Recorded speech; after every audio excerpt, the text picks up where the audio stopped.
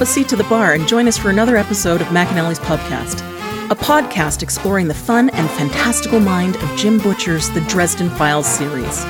Hosts Tansen, Jess, and Maggie bring you another round of literary analysis on this immense, immersive, and colorful environment inhabited by Harry Dresden, the world's only licensed private investigator and professional wizard. Join an active and engaged community of new and die-hard dedicated fans focused on the fabulous themes, theories, characters, context, lore, and more. This is McAnally's Dresden Files Podcast, brought to you by Free Flow Rambling. Conjure by it at your own risk.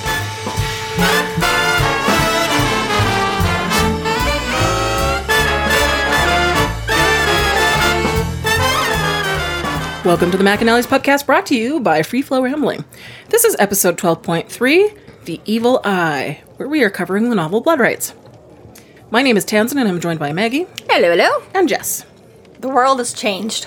I feel it in the water. I feel it in the earth. I smell it in the air.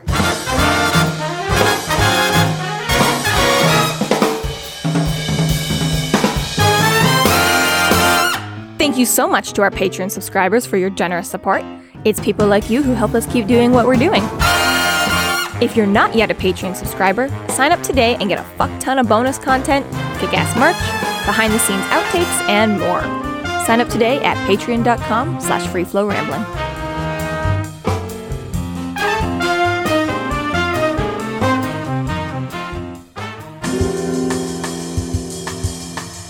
Chapter 4. Harry and Thomas enter the party and meet Madge, Arturo's ex-wife and investor. They talk a bit and then go to the study to meet Arturo. Arturo speaks with Dresden about the evil eye and why he thinks he's being targeted. So I forgot to mention this, but this book was published August 4th, 2004. So we're so close to almost exactly 19 years later. And a few days. Oh, wow. So they go to an apartment that is like, you can hear the music from the hallway. So they're like, worst neighbors ever. It's not just a house. It's not like you have to wait to open the door. You can hear the music from the apartment. Well, it's also got like a guardhouse and stuff, so it's kind of like a swankier... I mean, I don't know, maybe it's slightly more common in Chicago. I feel like there's a few times Harry goes to apartment buildings and they have like doormen and stuff like that. We don't have like any doormen like ever here, I don't think. So I don't know if that's just like different culture, era, like, you know, like, is it still because here, you know, I mean, I don't expect to see a doorman unless it's like something super duper swanky, like a really spiffy hotel or like a millionaire's apartment building or something, right? Like, I just like any apartment building I've been to, you're just lucky if the front door locks, you know? So well, yeah, like nowadays, like it's just kind of like your magnet only works for a certain floor. And that's like the only security. There's no doorman, but it's like you can just only go to the floor you live on. Right. Technology took over the role of security. Yeah, so like I don't know if those same apartments would have then had a doorman 15, 20 years ago. Well, again, 20 years ago when I was living in apartments, we still didn't have doorman. Again, you had your key to the front door, and then you had your code to the front door, but you know, you never had... And by sheer population for where we are, it doesn't really make sense. Well, but this is what I'm wondering, right? So is it just more normal that more places in Chicago have... Because to me, a doorman and a guardhouse means pricey. Rich. Yeah. And, I mean, sometimes that's either you get away with more because you're rich, so I was going to say soundproofing, but obviously if you can hear it, it's not soundproof, so either everybody's like, I don't care, we're all invited, play your music as loud as you want, or the exact opposite, where it's like, excuse me, we are too rich, turn down your music and don't disturb anybody else, right? Well, he says there's only 2 doors on the hallway, so it's clearly like, you know, this is only like a fourplex or something like that on the second floor or whatever, but still, I feel like, you know, it's like, you know, especially rich is when they're going to be like, hey, shut the fuck up. It must be huge, because he does refer to it as a full apartment building. Like, yeah. That I was going to size say, to me. You got no guardhouse for like a fourplex. So yeah, I'm thinking these are like big, swanky, like penthousey, which is why you only have a couple per floor or whatever.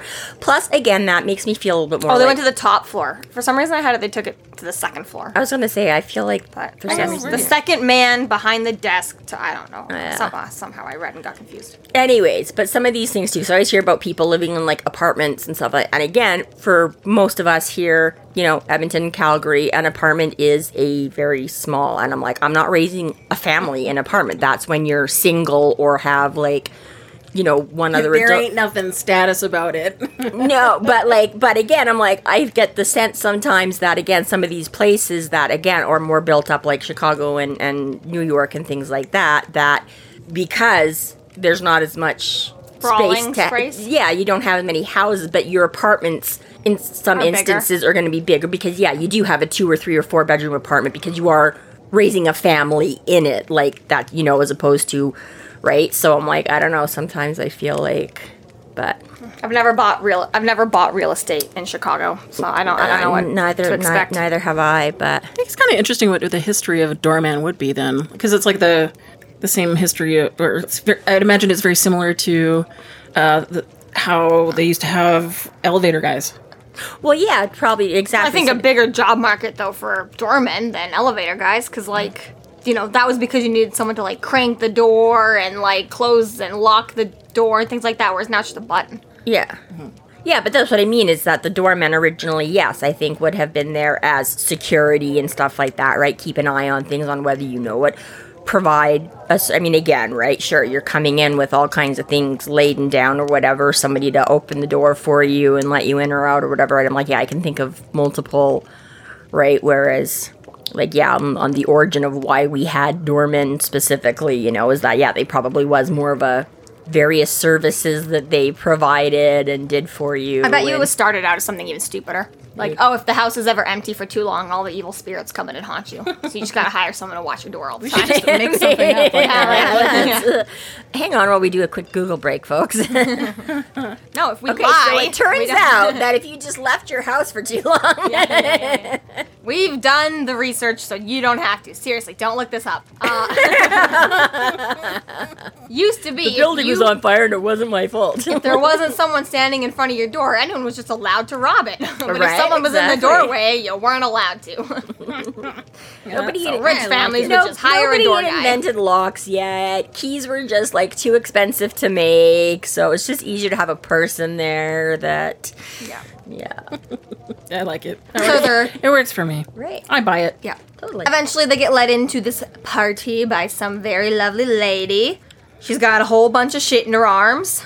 Madge. Very party-esque accumulation of items that she has gathered up. Yeah. A very attractive woman in her mid-40s with the look of a pinup girl. All women in their mid-40s are attractive. I can't wait for Jim Butcher to write a woman character. She had a hunchback and a lamp. And she's cross-eyed. This is the book for you, Tanzan. Did you meet the Hecatean whatchamacallits from Welcome to the Jungle? Yeah. True. But they straight up, their role was Haig. It's not quite the same. Oh, I see. Okay. I think you'll get somewhat of your wish, though, in this book, Tanzan. Oh, I'm super excited. Ah. Well, that's in chorus. One on the left and one on the right. Anyway, she knows Thomas. Hey, Thomas, come on in. How's it going? Good to see you. And then, he's like, what are you doing here? And she's like, it's my apartment. And he's like, fair enough. But why is he here, then? Right? So, apparently, yes, he's been talked into investing in Arturo's new venture. Yeah, and she asked Thomas if he's there for, did he finally talk you into acting? So we're like, ooh, movie producer? Actor? And you're like, I don't know why Thomas... I'm ready for my close-up. Yeah, Thomas is like, the camera doesn't like me. It's like, are you kidding? I'm sure that, But we still don't know what kind of, I was like, it's some, cheesy, horror film or something, Well, it says in the book blurb, so it's not really a spoiler here. That's true, it's not really, but the common supernatural thing is they can't show up on film. Their eyes will flash, or they just can't be on film like a vampire. If that were the case, we're all vampires. Our eyes all flash. But still, that's they're supernatural. Reflective, yes, There could be supernatural reasons that film is just no good for it. Maybe. He's just shy. Mm-hmm. Yeah. So the three banter a bit more, and Harry requests to meet with Arturo. They wander through the party to get to the study, and as they walk through, Thomas sort of seems to change a bit, and he rather garners a bit more attention as well. And when in the study, Harry asks Thomas what's going on, and Thomas does admit that he is kind of hungry. Mm-hmm. Right. He's like, hey man, what the fuck was up with the vampire outside? You were like so slow, so useless to me. What am I even bothering to keep you around for? Yeah. I hate you. Because it's not you, Jessica. Oh, did I read that differently? Yeah. But even Thomas kind of because when it happens, like, he's even the one that was like, wow, Harry, like, you were quicker on the draw than I was. Like, that doesn't happen, you know, like, with the vampire, right? And so it's like, even Thomas is like, wait a minute, why are you? And this is a perfect excuse for Harry to, like, yeah, be like, oh, well, you know, like, I'm just so fucking powerful all the time. Something that would be good to translate to a vampire. Yeah. Oh, I totally meant to do that. And he's all like, I wasn't. I was reaching for the dog. Like, I wanted to know it was squeaking under my seat. It's like, idiot, why would you admit that? You suck. And then he goes on this whole, 'cause he's I'm Harry, not good at lying. Never, Yeah, shut up. Although, sorry, that was part of the point I was going to make, too, with the we read the blurb, we know, but again, this Harry doesn't know what kind of, right? Because, yeah, when she mentions Thomas, and then because she asks Harry if he's an actor, and he's all like, to be or not to be, and blah, blah, blah, right? So it's just kind of like, yeah, it was that little bit of... That's extra funny to think. Oh, yeah, that... Every time Harry writes a journal, he then writes his own book blurb on the back of it. Except it's a journal, so... I know, but it'd just be really funny. Like, imagine, like, the end of your diary, you finish the last page, and you're like, all right, summary of events. Yeah. So the synopsis. Yeah, start the next one. In the summer of 03 So to 04, I was really manic. It just makes it for, like, really quick reference, right? So obviously these are, like, you know, for people to refer to, you know, like... Where's the divorce diary? Where's the divorce diary? Like, I don't want the married one. Yeah, exactly, right? So you got the little blurb on each one that is like, hey, what are we covering in this one? Like, okay, this is where Harry, like, expelled his duster. I want to go there and find out how to do that. Yeah. It's like, you need the summary. Yeah. And also Thomas is like, listen, I'm hungry, right? Hungry with a capital H, even though it's not capitalized in the book, but, like, hungry with a capital H. It will be in a minute when we mention it elsewhere. Oh, will it? Okay. Which is fine. That's not a... And, also, Madge is Arturo's ex-wife? What? Why is she investing? Why is she hosting parties? That's so weird. What? Yeah, it suddenly makes sense why Thomas is like, why are you here? Yeah. But, yeah. Little bit of backstory on her. And yeah, basically we get the rundown too about like Arturo's gonna have some money problems coming up in the future because he broke off from some studio and now he's gotta make his own way in the world, and apparently he's roped in his ex-wife into helping him along this journey. Well, and she's heavily invested because Thomas figures it's 7 figures, and like that's no small chunk of change. That's some money. Yeah. Exactly. But it's kind of interesting because, yeah, Harry's all very like, it's his ex-wife, why? And Thomas is like, she could hate your guts, but if it's a good business opportunity or whatever, right? Like, she's practical. Yeah, right. So he's like, you know, that is that whole...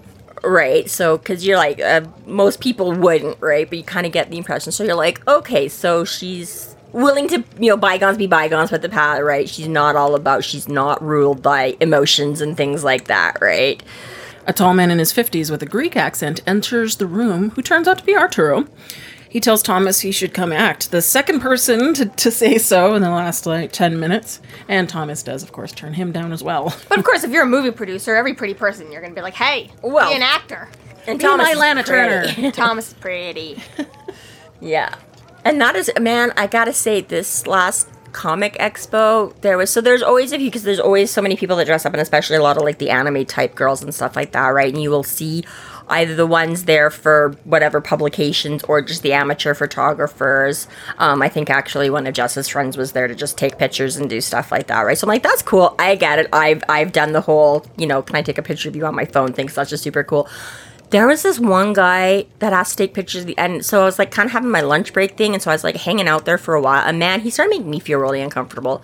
Like, I was almost to the point where I'm like, do I go over to this girl and ask if she, like, needs to be rescued? Or, like, you're just taking a lot of pictures for a really long time. I'm like, I feel like you. Weird. Yeah, it just started getting I forget now exactly what it was, but, like, the snippets of conversation about, like, oh, yeah, you know, it just almost felt like that thing where you're like, I'm a producer. Like, I can get you in the pictures. Like, you know what I mean? Just that whole... I was like, this is getting weird. But then I think she had some friends on the side there. So I was like, okay, hopefully. Please do not mention casting couch. Ew. Yeah, exactly. Yeah, it was almost starting to be that. I'm like, oh, do I need to? I'm like, okay, well, hopefully your friends are there with you. So I'm like, hopefully they'll just drag you away in a bit. I'm like, this is starting to make me uncomfortable. Arturo asks Dresden if he knows what strega is. Harry replies, practitioner of Italian folk magic. Divinations, love potions, fertility, blessings, and protections. They also can manage a pretty vicious set of curses with a technique they call the malaccio, the evil eye. Arturo seems rather impressed with his response.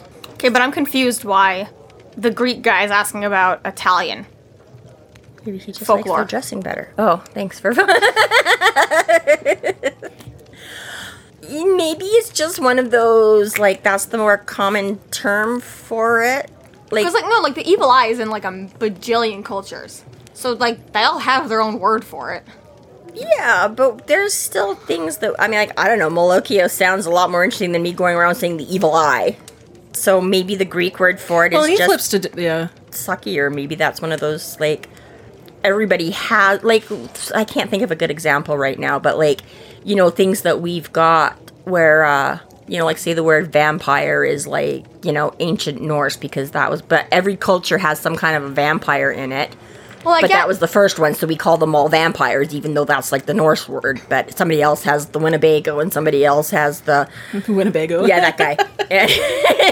Gesundheit. Isn't that a bus? Wendigo, Winnebago, whatever. It's all, you know, like, maybe it's just one of those kinds of things where... I understand there's certain things where it's, like, you know, like, Schadenfreude, right? Yeah. It's like, you just use that in every language, because only German has that summary. That nuance for... Right, but I don't know, I just feel like, Deja vu. you know, why is the Greek man asked about Italian heritage or folklore? Why not just maybe his mother make was him Italian, or he worked in an Italian studio. Maybe. I just feel like, you know, he had a year Dresden abroad. could have gone with Greek folklore or had an Italian man ask about, I mean, obviously, okay. I get You're allowed to ask about other cultures' folklore. You are, and I just feel like... I do get the point you're making is that, yes, that is a little bit, you're right. If there is just as good a word for it, whatever, in the last book, we had the Cabbage Patch doll specifically asking about her own cultural, my words for it. And voodoos and right? So it's like, that, well, yeah. if you're trying to bring in all these different worldly cultures and things like that, you know, I guess it is an interesting... makes sense, but at the same time, I'm like, I don't know. You're right. Is that just that, like... But should you made a point like, that he's Greek. That's a cool... Yeah. For what reason? Just 'cause? Just 'cause. Maybe just 'cause. Just 'cause. Give him a little personality. To make you ask why. Maybe. And I did. Maybe he's got a really good buddy, and he's like, I'll throw you in the book. And Buddy's Greek, so he just went with it. But, you know, I don't know. It's like, this is Bob in real life, but, you know. Because he hasn't thrown ex-girlfriends in there. Yeah, right, exactly, you know. Maybe not such a good buddy. He is trying to kill the guy. So whether or not he succeeds, we'll know by the end of the book if he's a good buddy or not. I do like that he calls Thomas Tommy, though, because I myself refer to Thomas as Tom sometimes. Just really? like... Weird. Yes, but just because, like, every time he says something stupid, I just, you know, talking to myself. I'm like, what the fuck, Tom? But... That's funny. I like that he's calling him Tommy, because I'm like, yeah, because he's basically always Thomas. Always, he right? is. So. Yes, he very rarely gets. And it's funny because, yeah, in real life, I like to shorten people's names or do nicknames or things like that, right? But it's true. It's like Michael in this book is always like Michael. Like, he just would never be a Mike. Marcone is always Marcone, unless you want to say Johnny. Or Marconi. Or Marconi. But yes, Thomas exactly is by us or anybody else rarely gets it shortened to anything. I want to know anybody out there because when Marsters reads it, sometimes it sounds pretty good and sometimes it doesn't. So I don't know if Marsters does a reasonably good Greek accent, and sometimes it just sounds weird to me because I'm not overly familiar with it, or if he doesn't do that good of a Greek accent, and that's why sometimes I think, I was like, yeah, totally, and other times it just seems like it's reaching to me, and I'm like, now I'm gonna have to listen. Yeah. I never listen to the audiobooks. I really should. Like, they're quite good when I do listen. Yeah, and it is fun to pick up some of the, like I say, just the slightly interesting... Marsterisms, yeah. Audiobooks tend to put me to sleep for some reason, though. So. Well, listen to them at bedtime, then. I'll try listening. I did work for a Greek man with a very thick accent, so... Oh, yeah. Yeah, because it's not, I mean, again, it's... Chapter 4, Tanzan. Listen to it. I'll skip right to it. Mm-hmm. Yeah, I wonder... Basically, it's where you got to start, so... Because, yeah, it almost feels sometimes like it flips a little, like it might almost be more like Italian or something, but then not. So, anyways, yeah. Nothing critical. It's just one of those things where I'm like... Because I I don't have a great ear for that. It's like watching like American Idol, and I'm like, I'll be like, oh yeah, they were pretty good, and like all 3 judges will be like, wow, you sucked, and then there'll be other ones I'm like, oh my god, they're horrible, and like all 3 judges will be like, you're really good, you just, I'm like, okay, apparently my, so it's hard for me to judge sometimes. I'm like, I don't know if it's him or if it's me in this case, because I don't know Greek well enough to be like, oh yeah. So Arturo's asked why he thinks he's cursed, and he says that the only thing that the 2 dead women had in common was him, and he thinks someone wants to curse him to stop the studio from getting started.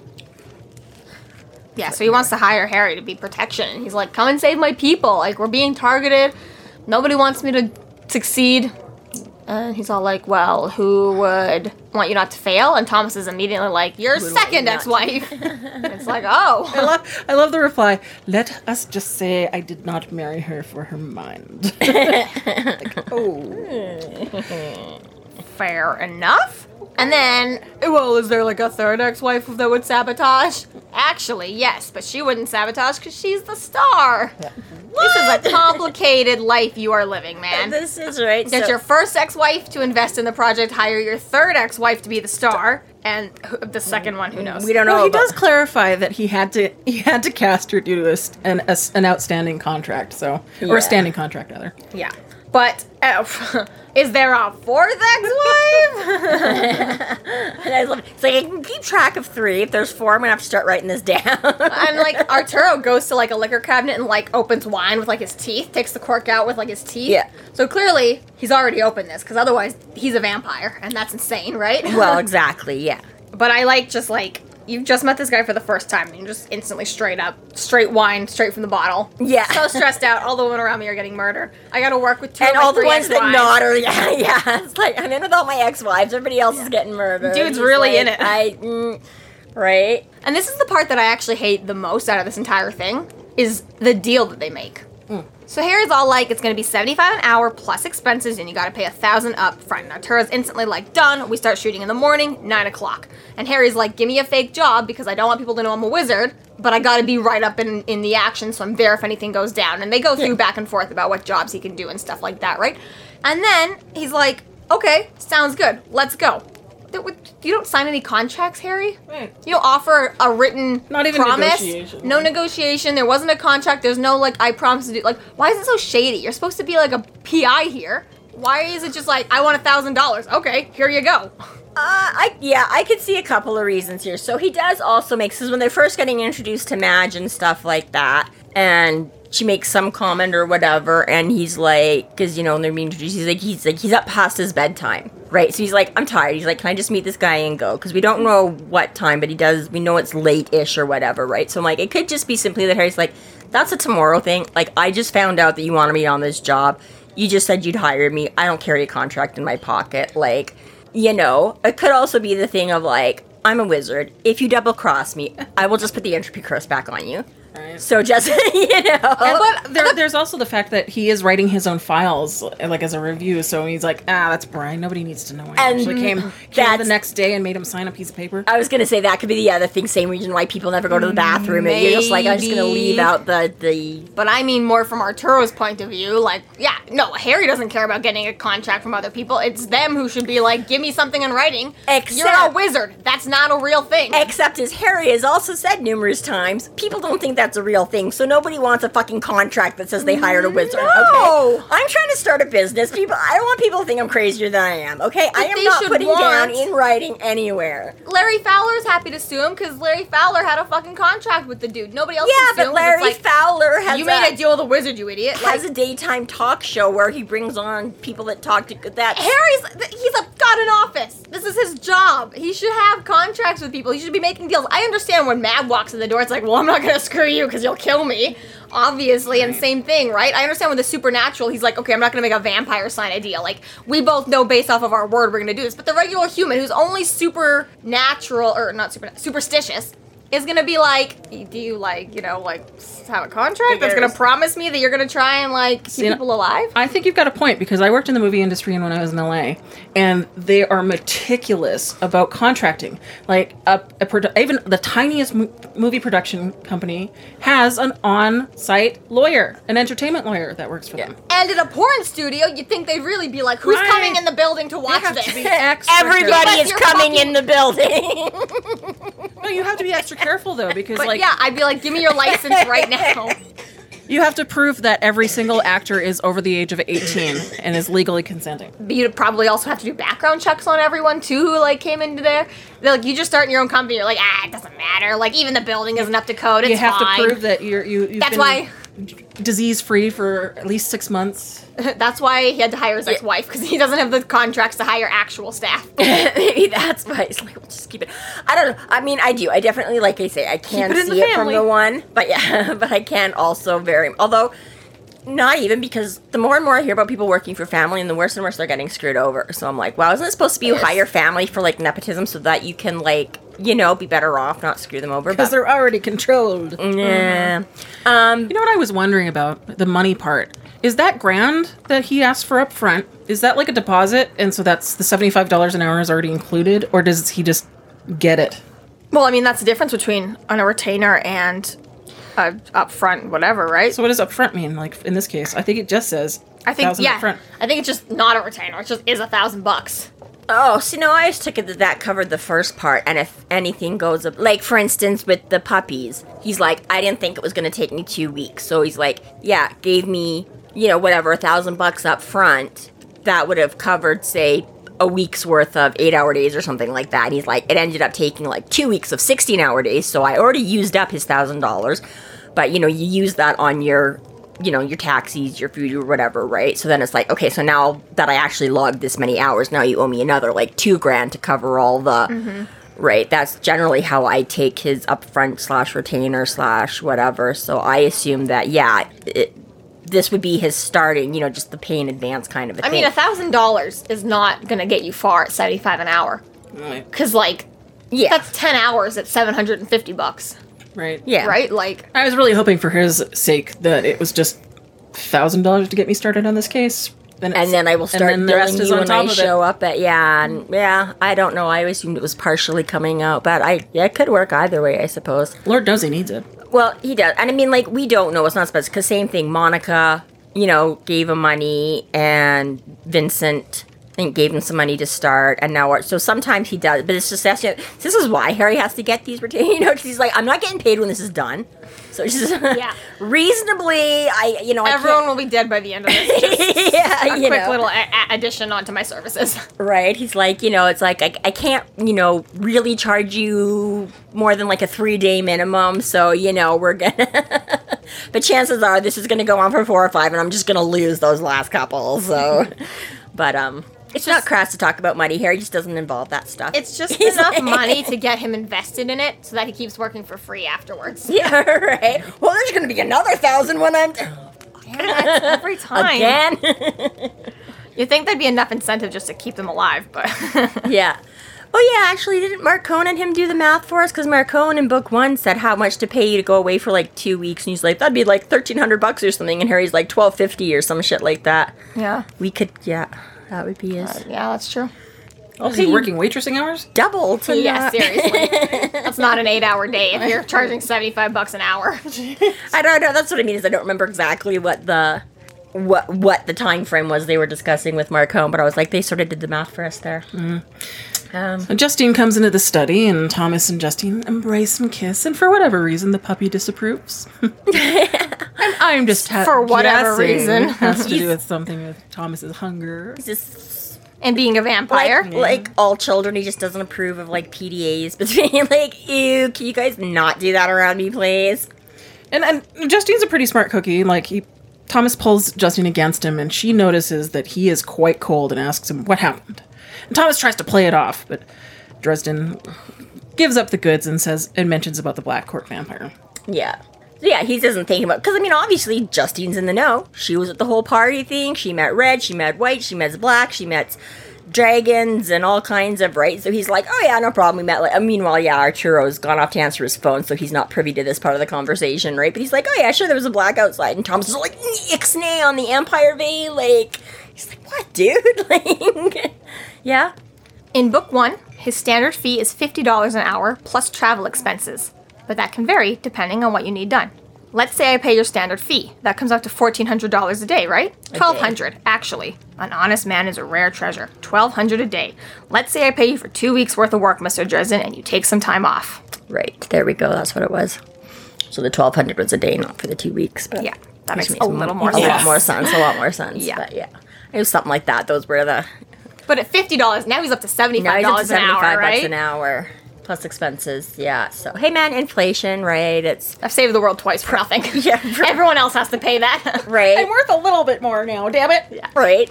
This makes me think of, like, Becky and Kenzie fighting for, like, their cat grooming. Yeah. Like, $130 really isn't that much for us to show up at your door, and considering you get blah, blah, blah, blah, so, you know, yeah, we're upping the price. Like, that's fair, I guess.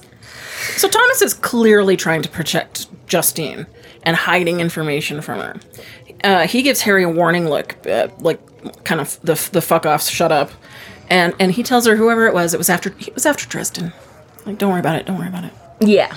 So see, again, it was after Dresden. This seems like a big fat lie from Thomas's point of view. Don't worry about it. They're here for him, not me, baby. Yeah. And he's been really tense about Justine already. Like, so there's some stress and shit going on. We don't quite know yet. He was so relieved to see her. But who was relieved to see? Thomas was relieved to see Justine. Yes. Yes, very much so. He's asked about her a few times because way back when Thomas and Harry, or for when Harry's like, okay, what are you really here for? And Thomas is like, you have no life, you have no friends. And he's like, I have friends. And he's like, oh yeah, how's Susan? And Dresden's like, oh yeah, how's Justine? Right? So they sort of had this whole, right, and Thomas, like, shuts it down, like, we're not talking about her kind of a thing. And then, like, as soon as he gets to the party, though, he's like, is Justine here or whatever, right? Or Madge is like, have you seen Justine yet? And, like, same thing, like, when Arturo comes in, or whichever way it was, one of them he asks, one of them asks him, right? So, you know, and then all of a sudden, here's Justine now, right? Like, it's obviously keeps coming up. Like, people know that he keeps checking up on her. His actions are very, very contrasting. Like, he refers to her as a doe. Yeah. And meal. Yeah, because Harry's like, well, what's going on? And he's like, well, yeah, if she's just some dumb, you know, then exactly no one's going to pay her any attention. But if I'm invested in her for any reason, that's going to put a target on her, right? And exactly, anybody that's seen Thomas for more than 3 seconds knows he's invested in Justine. Because exactly, where is she? Have you seen her yet? They're like, oh, you're here, where's Justine? You know, like, you guys are obviously never far from each other. You guys, you're right. You did sacrifice Susan over Justine. You sacrificed Susan to get her, which, again, love Thomas. Still don't feel like we've addressed a lot of that. You know? We all just got over it. We all just have to get over it and go with the flow because Thomas is cool and we want him around. But it's like, you booted her into the vampires. A boot to the chest. that was a boot to the butt. Or that was her back. Back. It was in her back.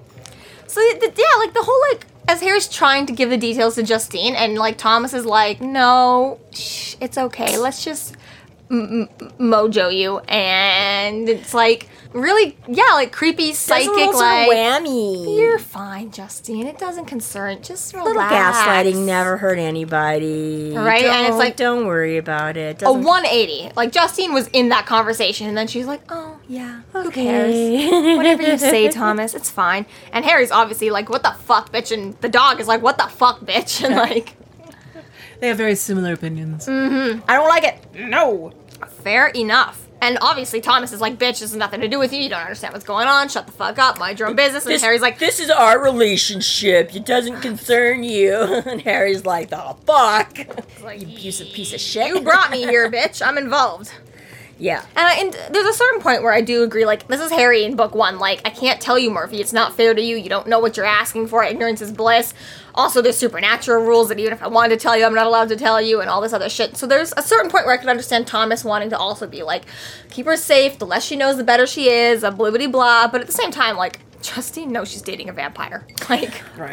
Yeah, I was going to say, I think for me the difference here a little bit is that Harry wasn't, like, retconning Murphy for anything. He's like, I just don't want to tell you, I don't want to get you involved. He wasn't pulling any shit to make her forget or make her think that what she saw was just a guy in a mask, right? He's like, I know you've seen some shit, you really don't want to come further, just stay, you know, whereas I think part of it is here is he's a little bit confused because he's like he's saying, she's fully aware, she knows she's dating a vampire.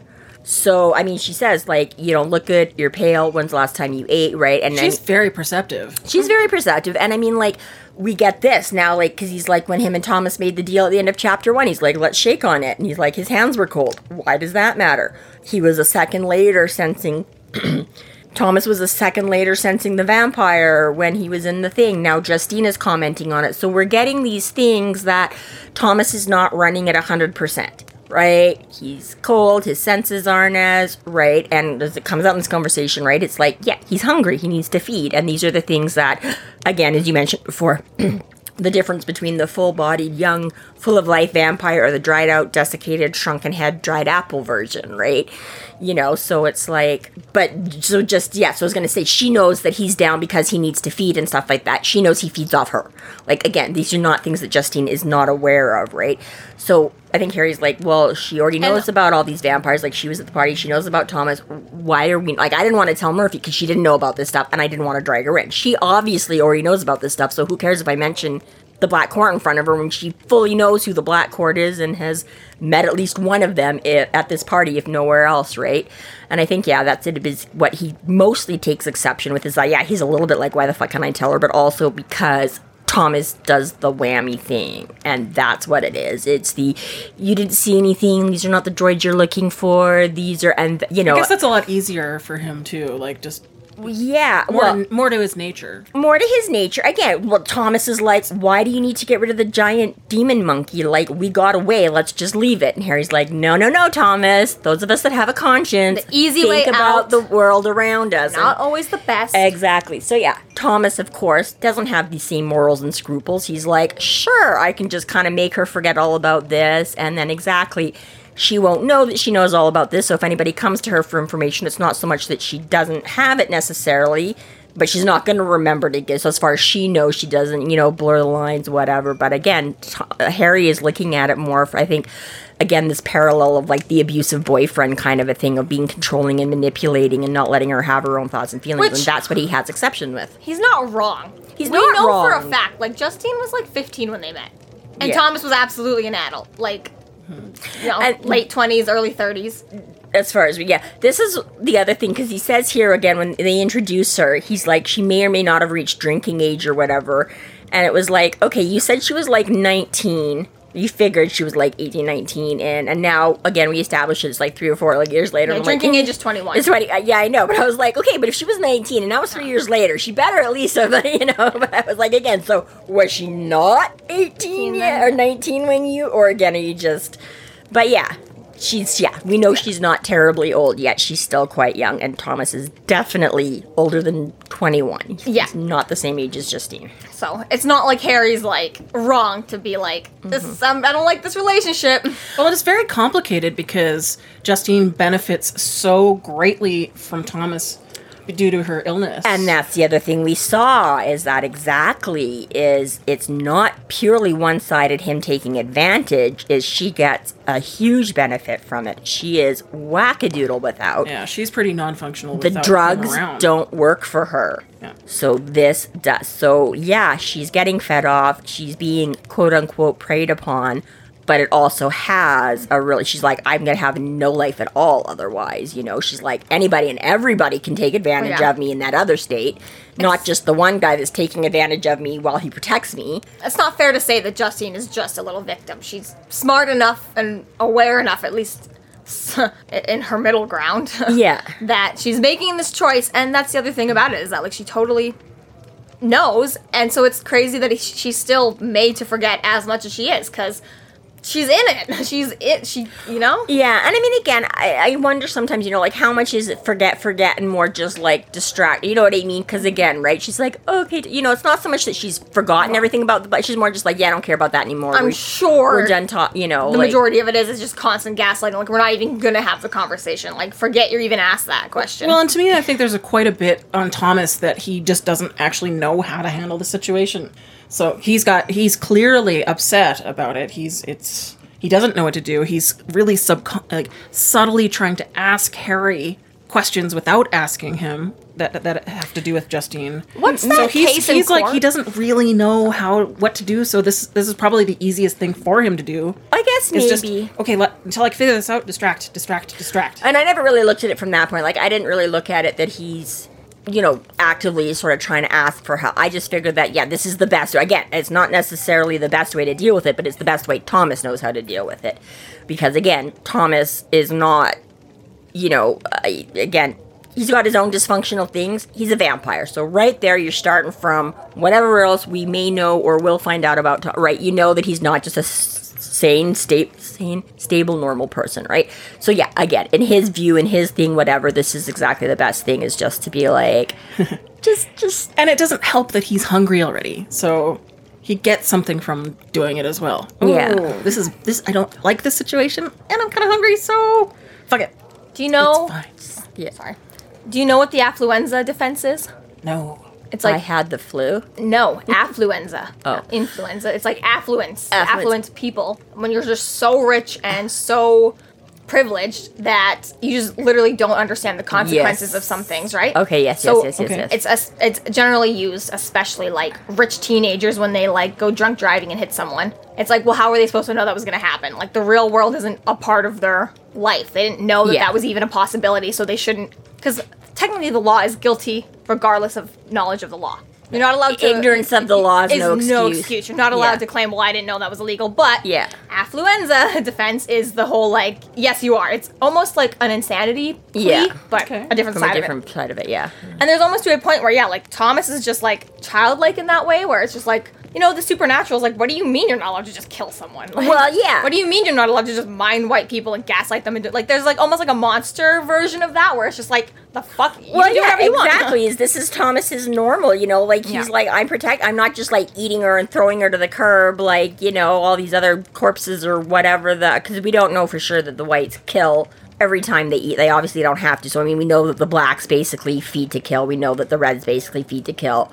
The whites obviously can, but whether or not that's, you know, but again, they obviously, same thing, don't have that moral compass to be like, you know, if it happens, they're probably like, oops, oh well. Like you said, it's just his nature. It's just his nature, yeah. So he's like, this is how I have to deal with this. This is how I was brought up. This is the normal, right? You know, so he's like, I'm already doing like great things. Like, I haven't sucked her dry in like 4 years. Like most people would be. Either, you know, you have a couple bites and you move on, or you feed on that person until they're done, kind of a thing, right? And he's like, no, I'm trying to protect her. I'm trying to look out to her. So again, he thinks he's being terribly, you know, chivalrous and gallant and valiant and all of that, I'm sure, you know. And Harry's like, dude, no, that doesn't excuse.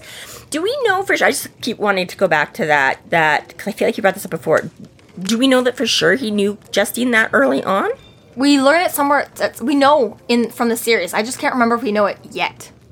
But it don't remember. It is confirmed that she was like 15 when they met. I just don't remember. That's fine. That's all I was wondering, because I was like, I always assumed that. I mean, obviously they've been known each other for a while, but I did not necessarily. I assumed that they, again, if she's 19, they could have known each other for like a year. No, I know it's 15. Have been less. Okay, just don't remember when we found That's fine. That's all I wanted to know is if we do definitely have that. And I can't remember either, because there was a lot going on with that. Yeah. It's kind of, I like it here, because I think they said this somewhere in the first book, whenever they're the first chapter, when they're going back and forth about this, and they say something about, we're going to have a conversation or whatever, and like it comes right back again here, right? Because he's like, stop doing that to her, and Thomas is like, why? And he's like, if you don't, we're going to have a conversation about it or whatever, you know?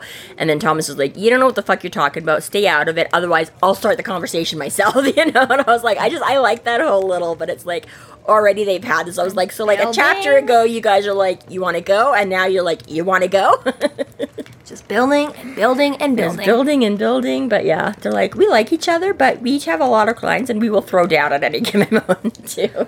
So the chapter ends with Arturo being all like, I don't know if I believe in your sincerity. And Dresden's all like, I'm gonna take the money. Don't care if you believe in me. You know what would help with that? A contract.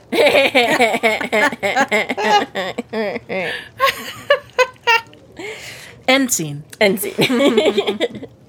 Basically, he did that with Monica, too. He's like, I don't need you to believe in me as long as you pay me. And I'm pretty sure he said that to Vincent. He's like, I don't need you to believe in me as long as you pay. And once more, he's like, dude, it's all good. Just if you pay me, I will get No one believes me. Everyone has money. Don't give a shit. I believe, that gets the result. I don't need you to believe in what I do for it to work. But yeah, See he's you like, in the morning. shut up and Thank pay God me. wizards don't operate off of fairy love. Right? Please clap from here. This is not going to go well. This concludes episode 12.3, The Evil Eye. Thank you for listening. You can find us online at freeflowrambling.com and McAnallys.ca. There we have links to our other podcasts, social media, and other fun tidbits. Please subscribe if you like what you're hearing, and please consider supporting us through Patreon to keep the magic alive and to see more content. We are Free Flow Rambling. Conjure by at your own risk.